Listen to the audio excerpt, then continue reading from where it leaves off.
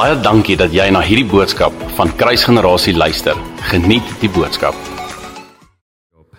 Nou ja, julle, dis my voorreg vanoggend om stil te staan by die woord oop te kan maak.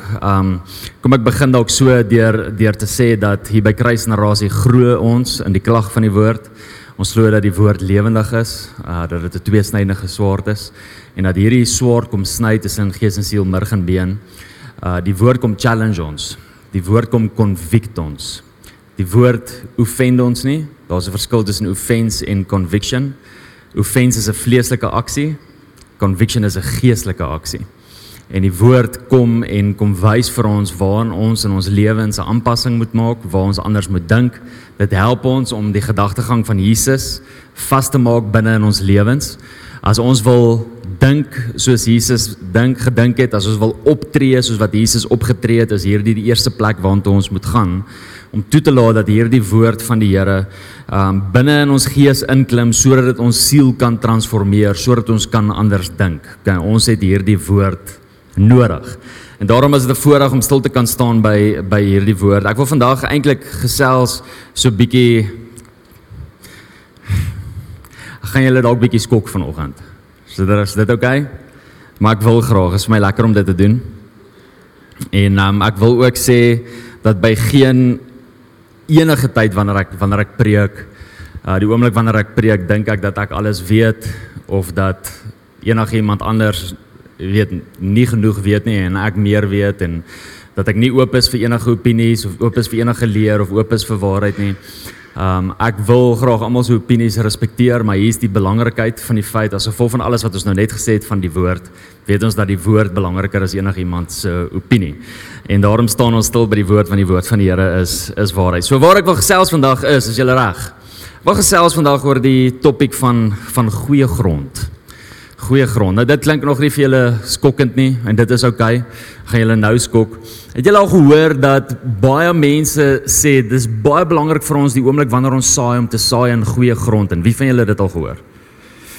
Okay, ongelooflik baie van ons het dit al gehoor. Okay, so hier is die vraag wat ek vandag wil vra, en ek wil deur middel van deur te kyk na die skrif en julle te vat op 'n journey, wil ons hopelik hierdie vraag antwoord vandag. As ons klaar is, as ek vandag amen sê, wil ons hierdie vraag kan antwoord. Okay, hier is die vraag. Is hierdie ooit Bybels? Okay? Om te sê dat wanneer ek saai, moet ek saai in goeie grond in, is dit Bybels? Vind ons dit in die woord van die Here? Dis 'n goeie vraag om te vra. Wie van julle wil graag weet of dit regtig Bybels is? Ek hoop so. Okay. En dan die tweede vraag is, wat bepaal wat goeie grond is? Wat bepaal wat goeie grond is? Okay, nou kom ek sê net volgende, voordat ek in die skrif inkom. Hierdie is my opinie, so nog niks met die skrif te doen nie. Ek het 'n groot probleem wanneer iemand kom en 'n stelling maak, dat jy net kan saai in goeie grond, en juis as gevolg van hierdie vraag wat ek laaste gevra het, wie bepaal wat goeie grond is? Jy sien, ons as mens is so vinnig om met ons oë te kyk en volgens ons oë te bepaal of iets goeie grond is. En dan sal ons baie keer goed sê, soos byvoorbeeld, ek het met Stefan en Belinda 'n bietjie koffie gedrink hierdie week, en terwyl ek met hulle gesels het, praat hulle oor wat aangaan by Sowing Disciples, wat aangaan met die mense wat verslaaf is aan dwelms, hoe hulle rehab toe gaan, hoe hulle terugkom, hoe hulle vry word. En hy het vir my gesê, iemand het onlangs vir hom gesê, dis nie goeie grond om in te saai nie. En die bepaling van dit is as gevolg van hoe hulle lyk, is as gevolg van die feit dat hulle dalk geld steel, is as gevolg van die feit dat iemand dalk in die verlede hulle te nagekom het, of hulle het iemand ingeneem en daar was teleurstelling gewees, maar dis hoekom hulle sê dis nie goeie grond nie. En die probleem wat ek het met dit is die volgende, dat wanneer ek sê dat iemand anders nie goeie grond is nie, dan spreek ek lewe oor die droom wat God het oor daai persoon se lewe. God het 'n droom oor elke persoon. God het 'n woord wat hy spreek oor elke een van ons. In die oomblik wanneer ek kom en sê, ja, jy's goeie grond en nee, jy's nie goeie grond nie, dan is hierdie wat ek bepaal en hierdie is wat ek sê. Dat God wil iets doen met jou, maar God wil nie iets doen met jou nie. En God kan jou vertrou met finansies, maar God kan jou nie vertrou met finansies nie. En ek as Jan het 'n probleem daarmee. So kom ons gaan kyk net gou na die skrif, oor waar kom hierdie vandaan? So ek weet nie of jy weet nie, maar die enigste plek in die Bybel, die enigste plek, Nuwe Testament, Ou Testament, die enigste plek in die Bybel, waar daar gepraat word van saad wat in goeie grond gesaai word, is in Matteus 13, waar Jesus kom en praat van die gelykenis van die saaier. Nou die oomblik wanneer ons stil staan by die gelykenis van die saaier en ons gebruik dit as die voorbeeld wat ons het en ons verstaan nie die konteks nie en ons verstaan nie waaroor hierdie gelykenis gaan nie, dan kan 'n mens baie maklik sê, maar dis sy. Hier het ons dit nou, dit is belangrik vir ons om seker te maak dat saad in goeie grond val. Is daai stelling die wêreld, die waarheid? Verseker. Moet saad in goeie grond val? Verseker. Maar is daar 'n teologiese raamwerk vir die feit dat wanneer ek finansiëel saai, ek seker moet maak dat dit in goeie grond val? En die antwoord is, nee, daar is nie. Okay, so kom ons kyk net so 'n bietjie na Matteus 13 vers 1 tot 23. Nou ek wil net vir julle sê dat ek gaan nie deur al hierdie skrif lees nie, dis ongelooflik baie. Ek wil jou uitnooi om asseblief in jou vrye tyd te gaan en 'n studie te gaan maak oor hierdie. Ek het ook al menigte kere gepreek oor die gelykenis van die saaier. As ons gaan kyk na die konteks en ons gaan kyk na wat hierdie gelykenis beteken, dan sien ons die volgende. Dat Jesus kom en hy praat van grond en hy praat van die effek wat die grond het op die saad. Dit is baie belangrik vir ons om te gaan bepaal wat is hierdie grond en ook vir ons om te gaan bepaal wat is die saad waarvan hy praat.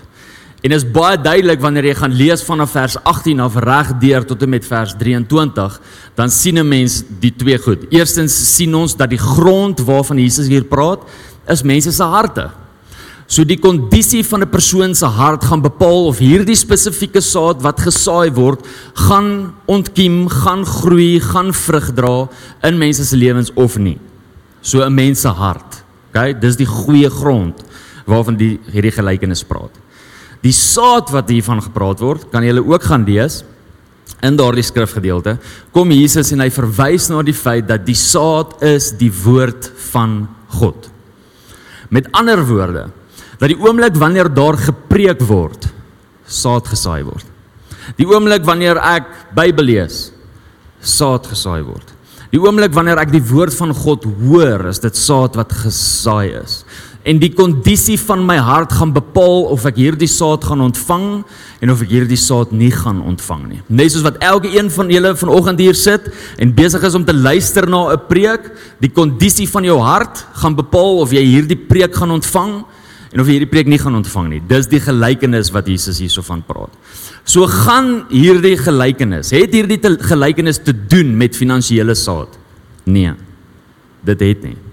Jesus mention nie finansies hier nie, die grond hier gaan nie oor finansies nie, die saad hier gaan nie oor finansies nie, die gelykenis hier gaan nie oor finansies nie. En soveel keer van ons wat in hierdie plek sit, wat luister aanlyn, het al hierdie stelling gehoor, dat wanneer jy saai in goeie grond in, dan sal jy oes, of jy sal maai, 30voudig, 60voudig, 100voudig. Wie het dit al gehoor? Is dit betrekking tot finansies? Nee, dit is nie. Hoekom is dit nie? Want die konteks van waaroor dit gepraat word, is die gelykenis waarvan Jesus hierso praat. Jesus kom hier in die einde, en hierdie is wat hy sê, in die einde van sy gelykenis, sê hy, die wat hierdie saad ontvang, sal in hulle lewens 30voudig, 60voudig, 100voudig ontvang. Wat sê dit hier? Dit praat van die potensiaal wat die woord van God in ons lewens het, om te kan multiply. Die woord van die Here kan multiply in ons lewens. Okay, hoe verduidelik ek dit prakties?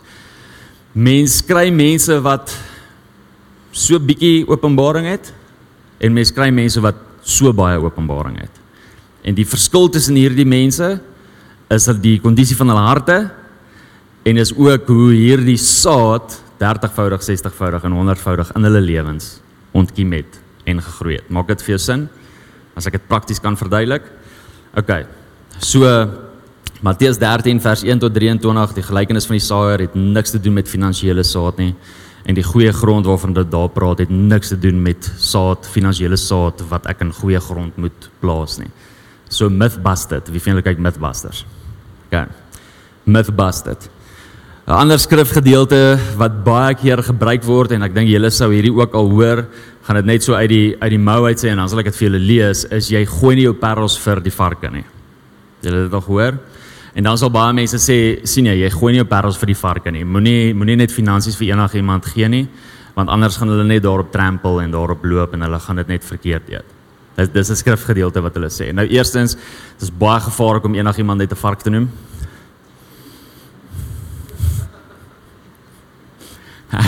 Ek hoop nie jy loop rond en noem mense varke nie.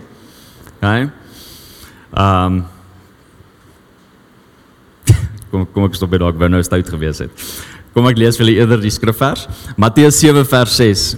Jesus kom in die bergprediking en hy sê, "Do not give what is holy to the dogs, nor cast your pearls before swine, lest they trample them under their feet and turn and tear you in pieces." Okay, so hierdie is wat Jesus sê. Nou dis 'n great skrifvers, is dit 'n belangrike skrifvers?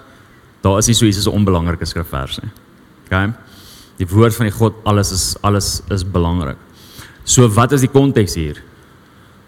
Julle het al daai gehoor dat wanneer jy met iemand praat of wanneer jy iemand regheld, dan sal iemand nooit kom en sal vir jou sê, "Man, haal eers die balk uit jou eie oog uit." Julle het al gehoor? Okay, nou dis die konteks van hierdie skrifgedeelte. Jesus kom hier en hy praat en hy sê vir hulle hypocrites, hy praat van mense wat sonde het in hulle lewens, wat waarheid hoor en niks doen daaraan nie, en ander mense probeer reghelp. En dan kom hy en hy sluit dit af deur vir hulle te sê, moenie net jou parels vir enige vark gooi nie. So dis die konteks hier. So gaan hierdie oor finansies? Glad nie. Waaroor gaan hierdie? Hierdie gaan oor 'n conviction wat ek dra, as gevolg van dit wat Heilige Gees in my gebring het, as gevolg van 'n openbaring wat die woord vir my gebring het, en hierdie conviction wat ek dra, wat ek nie net met enige iemand kan deel nie. Kan ek julle 'n voorbeeld gee van dit? Facebook. Gaan kyk maar wat gebeur wanneer iemand iets op Facebook sê en jy wil baie graag jou conviction comment. Wat gaan met jou gebeur? As ek jou skriftelike voorbeeld kan gebruik, gaan kyk wat het met Paulus gebeur in Handelinge 13 vers 45, ekskuus. Handelinge 13 vers 45, skryf dit neer. Gaan kyk wat het met Paulus gebeur. Die oomblik toe hy gekom het en sy convictions vir ander mense gedeel het, die waarheid vir ander mense gedeel het. So gaan hierdie skrifgedeelte oor finansies? Nee, dit doen nie. Okay, so hierdie is wat ek lees. Ek lees dat Paulus skryf in Galasiërs 6. En ek lees dat hy 'n ongelooflike sterk stelling maak. Ek wil gou hierdie vir julle lees. Galasiërs 6 vers 7. Hy sê, "Do not be deceived." Ek hoop julle was hier toe ek gepraat het oor misleiding en hoe 'n mens so maklik vandag mislei kan word. En as jy dit nie hier was nie, asseblief gaan kyk dit. Dit is so belangrik. En Paulus kom hier en hy maak hierdie verklaring. Hy sê moenie mislei word nie. Do not be deceived. So as Paulus begin met hierdie, dan wil ek luister na wat hy hierna gaan sê. Nee? Want dit beteken dat dit wat hy hierna gaan sê, het die potensiaal om gedraai te word, om misleiding te bring. En hierdie is wat hy sê. Hy sê, "Do not be deceived. God is not mocked." En dan hoor wat sê hy. "For whatever a man sows, that he will also reap." Whatever a man sows, that he will also reap. Nou as ons stil staan by hierdie skrifgedeelte, dan het die implikasie van hierdie stelling van wanneer jy saai, maak seker dat jy in goeie grond insaai, dadelik is daar 'n botsing, dadelik is daar kontras. Want hier praat hy niks van die grond waarin gesaai word nie. Maar hier praat hy alles van wat gesaai word. Whatever a man sows.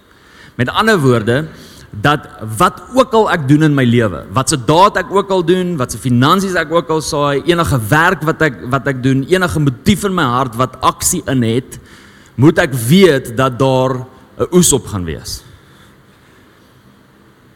Hoekom? Because God is not mocked.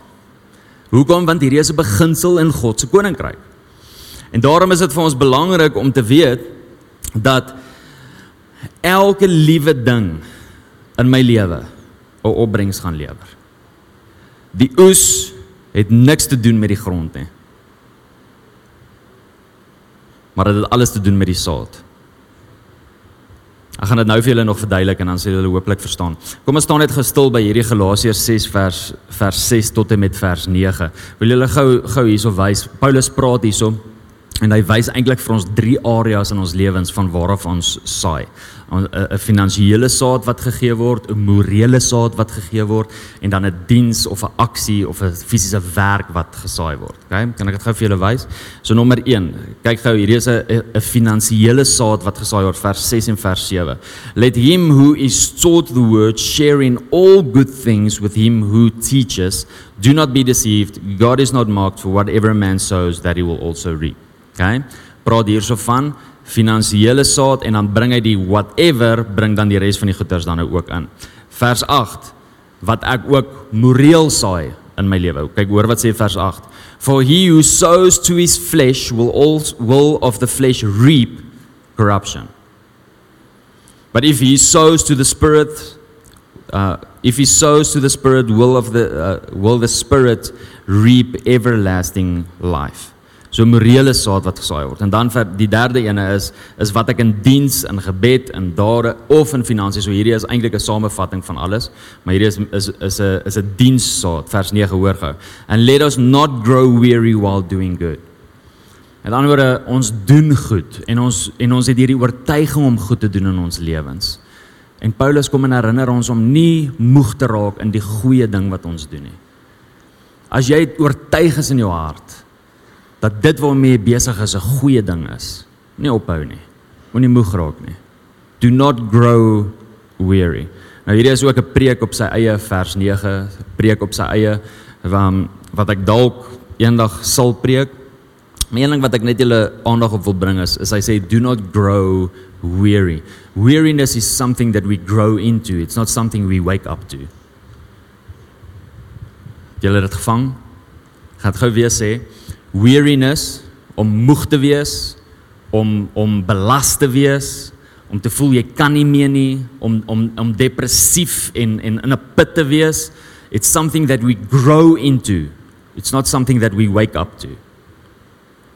Met ander woorde, hierdie is iets wat gebeur oor tyd. Dis nie, ek het lekker gaan slaap, alles was hankie-dorie gewees die vorige dag, nou word ek wakker, gat, ek is in 'n gat.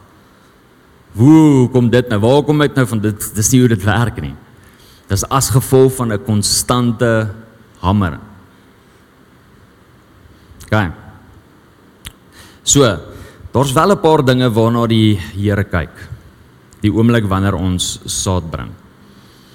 En ek wil hierdie vir ons bring, want anders gaan ons konstant in hierdie gat val van ek moet in goeie grond saai. En ek dink ek het nou vir julle gaan wys teologies dat daar is nie so skrifvers nie. Daar is nie 'n skrifvers dat ek my finansies in 'n goeie grond moet sit nie. Maar daar is wel 'n paar goeders waarna Jesus kyk, waarna God kyk. En hierdie is die goed wat ek gou vir jou wil gee. Die eerste ding is, moenie gee met droefheid nie. Moenie gee met droefheid nie. 2 Korintiërs 9 vers 7 kom sê Paulus hierdie vir die gemeente daar. Hy sê moenie gee op droefheid nie. Wat beteken dit? Dit dui op 'n twyfeling of 'n onwilligheid om te gee. Nou, so jy gee, maar na die tyd wat jy gee, het jy eintlik getwyfel, ek weet nie of moes ek nou regtig vir die persoon gegee het nie, en het ek die regte bedrag gegee, moes ek meer gegee het, moes ek minder gegee het, soos Paulus sê, moenie gee dan nie, moenie gee met droefheid nie. Okay? Die tweede een is, moenie onder dwang gee nie, moenie onder dwang gee nie. Met ander woorde, dit behels gee as gevolg van 'n eksterne druk. Iets ekstern druk jou en nou voel jy noodgedwonge om te gee. Kom ek gee julle gou 'n maatstaf in my lewe. Ek was al in menigte sulke dienste en ek is seker julle was ook al in sulke dienste gewees. Iemand kom op, hulle neem die offerande op so 'n manier dat jy so skuldig voel om nie te gee nie. Wat het met jou gebeur? Die oomblik wanneer ek skuldig voel om nie te gee nie, gee ek nie. Want God werk nie met skuld nie. God werk met conviction. Die duiwel laat ons skuldig voel. Maak dit vir jou sin? Julle kyk my baie snaaks aan. Ja, ek is so 'n praktiese mens, julle.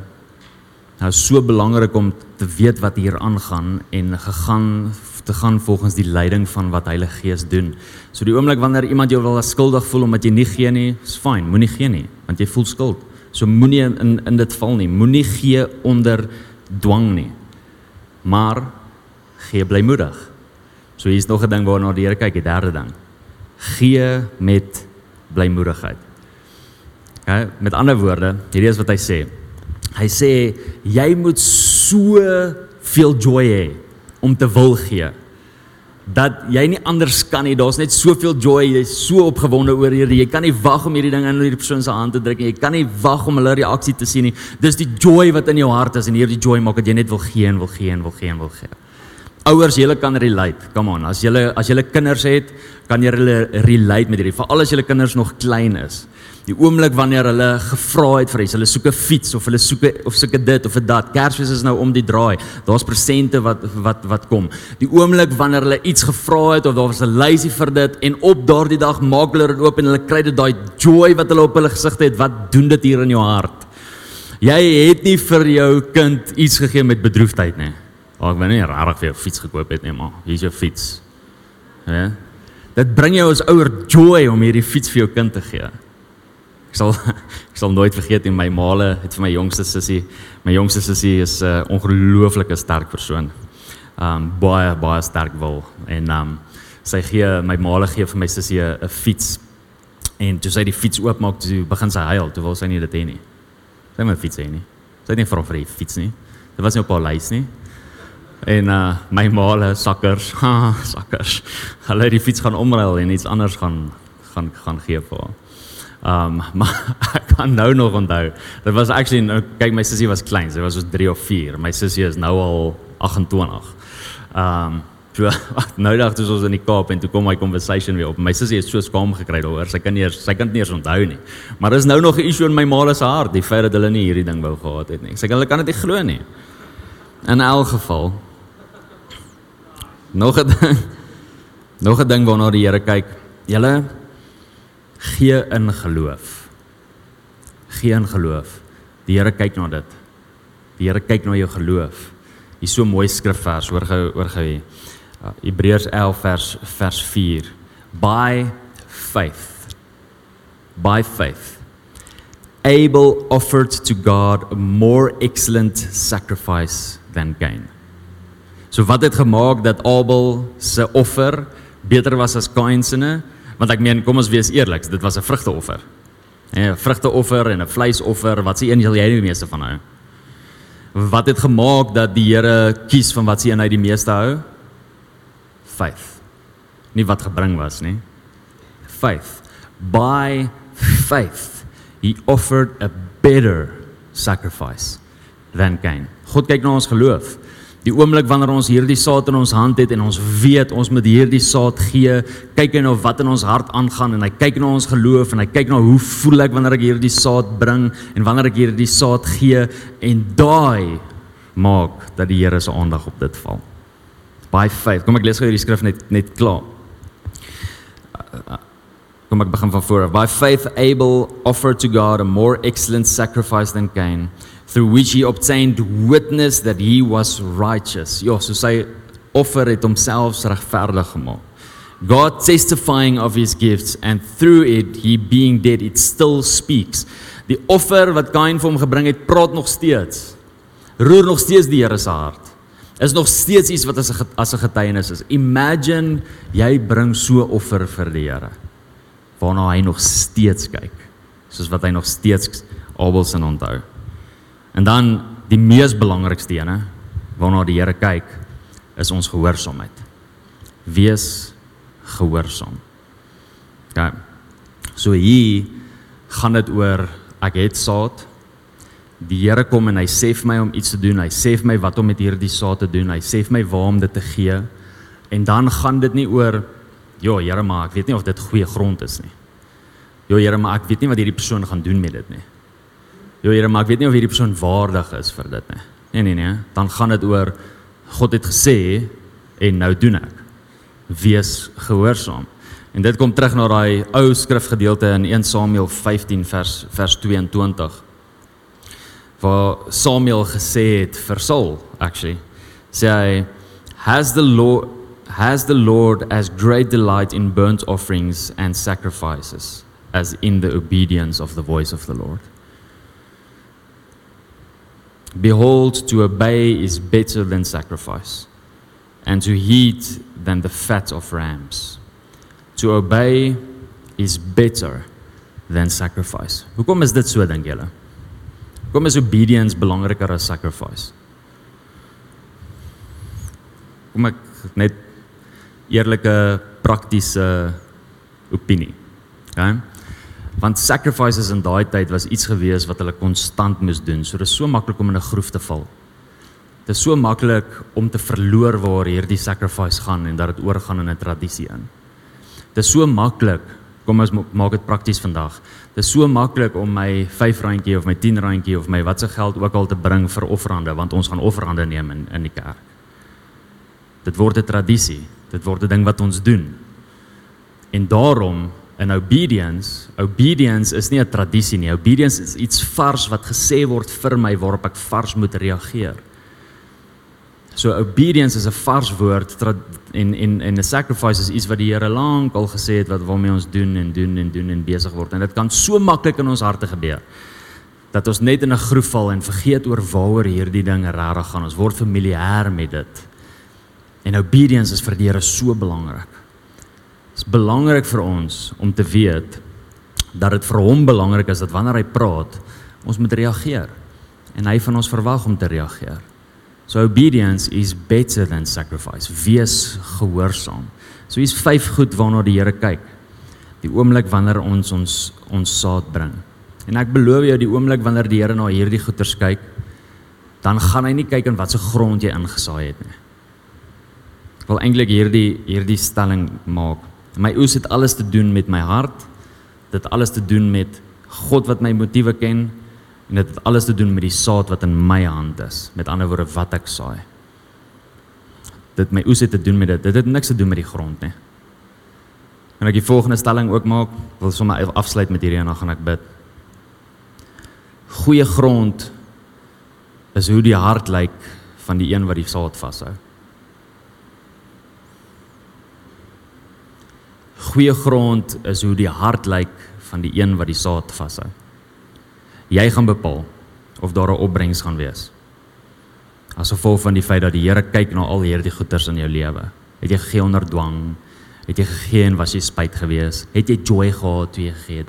Was jy gehoorsaam gewees in daai? Was daar faith gewees in jou offering? Of het jy hierdie ding maar net kom doen en dit maar net deur emotions gegaan en dit nou maar net gedoen want dit is wat ons doen? Dan kan ek vandag vir julle sê, family, die oomblik wanneer dit gaan oor finansies, die oomblik wanneer dit gaan oor gee, dis veronderstel om so te wees, dat gelowiges die mees vrygewigste mense is in hierdie wêreld. En hoekom maak ek so 'n stelling? Want ons Vader is die mees vrygewigste in hierdie wêreld. God het nie teruggehou nie. Jesus het nie teruggehou nie. Inteendeel, Johannes 3 vers 16, die skrifvers wat almal so goed ken, en almal behoort te kan quote, want so lief het God die wêreld, o ja, daai ene, want so lief het God die wêreld gehad, dat hy sy eniggebore seun gegee het, daai skrifvers, onthou julle hom? Okay. Hoor wat sê hy, want so lief het God die wêreld gehad, wat het sy liefde gedoen? Sy liefde het gedoen dat hy gegee het. Liefde het gemaak dat God gegee het. Die oomblik wanneer ons kyk na ons Vader, dan sien ons dat ons 'n Vader het wat uit liefde uitgee. Sy liefde dryf om te gee. En dan kyk ons ook na ons Vader en ons sien dat hy die mees vrygewigste Vader is wat bestaan. Daar is nie 'n Vader op hierdie aarde wat meer vrygewig is as 'n Vader op hierdie aarde nie. As ons Vader nie. Daar is nie 'n Vader nie. Hy is die mees vrygewigste wat daar is. En omdat ons pa so is ons as kinders ook so. Ons het nou dag te doen gehad met iemand wat sê, ja, hulle wil saai, en 6 maande daarna, toe het hy nog steeds nie gesaai nie, en toe sê hy, nee maar, hy wag nog, en toe sê ek vir hom, luister buddy, dalk moet jy net begin luister. Dalk moet jy rarig net begin luister. As die Here vir jou sê, jy moet saai, dis nie rocket science nie. Rarig. Jy saai nie in iemand se lewe in, omdat dit goeie grond is, sodat jy 'n 1000-voudige oes kan kry nie. Jy saai in iemand se lewens in, omdat die Here vir jou gesê het, jy moet saai, so jy is gehoorsaam. Jy saai in iemand se lewe in, omdat dit meer geseënd is om te gee as wat dit is om te ontvang.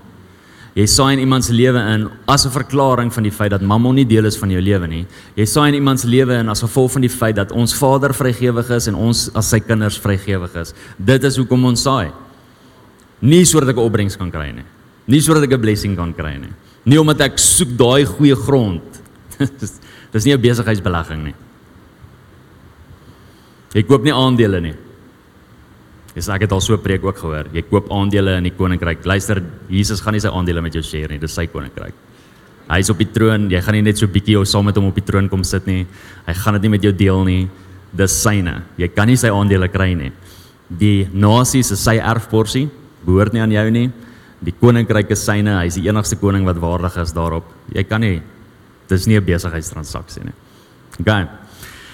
Alright, ek wil graag vir julle bid, en ek wil vir julle finansies bid, en dan is ons klaar.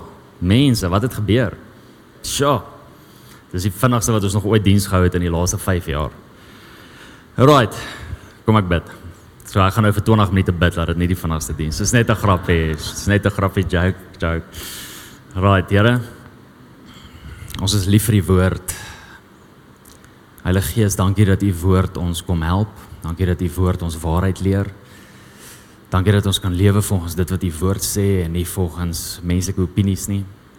En Here, dankie dat u vanoggend net die weight kom afval van ons skouers af. Daai weight van, ek moet die hele tyd in 'n goeie grond insaai en ek weet nie wat is goeie grond nie en ek soek die hele tyd goeie grond.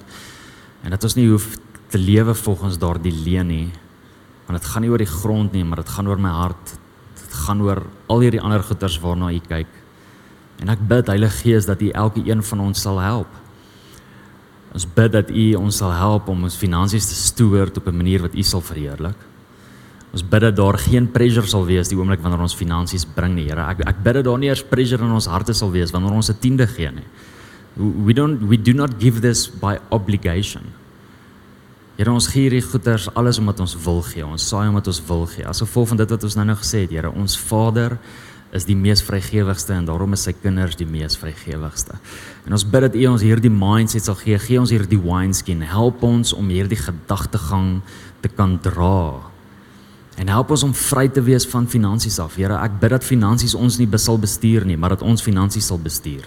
Ek bid dat finansies nie 'n sê sal hê oor ons lewens nie, maar dat ons 'n sê sal hê oor die finansies wat ons het in ons lewens. Help ons, Here, om goeie stewards te wees, help ons om u te verheerlik. En Here, help ons om ons harte op die regte plek te kry.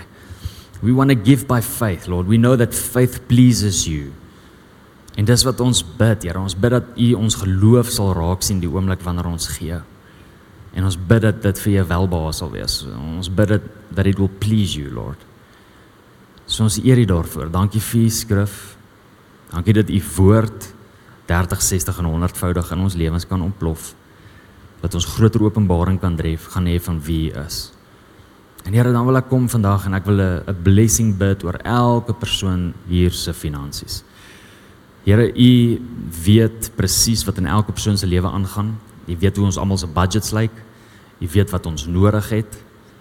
U weet selfs waar almal u nou vertrou vir sekere deurbraak en sekere situasies. Ja, Here, ek ervaar net so in my gees om hierdie ook te bid. Daar's soveel mense wat slapelose nagte het as gevolg van finansies. En ons wil dit by u voete kom lê. Ons wil nie hê finansies moet so groot sê in ons lewens nie. Ons wil hê u moet die grootste sê. So mag ons wakker bly as gevolg van u woord. Mag ons wakker bly omdat ons mediteer op die woord, nie as gevolg van stres oor finances nie.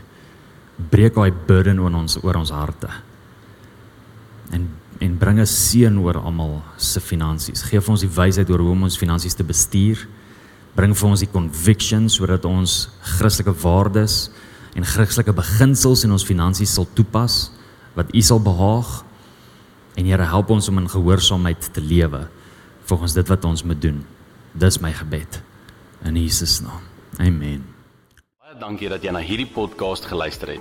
Indien jy die boodskap geniet het, share hom asseblief met jou vriende.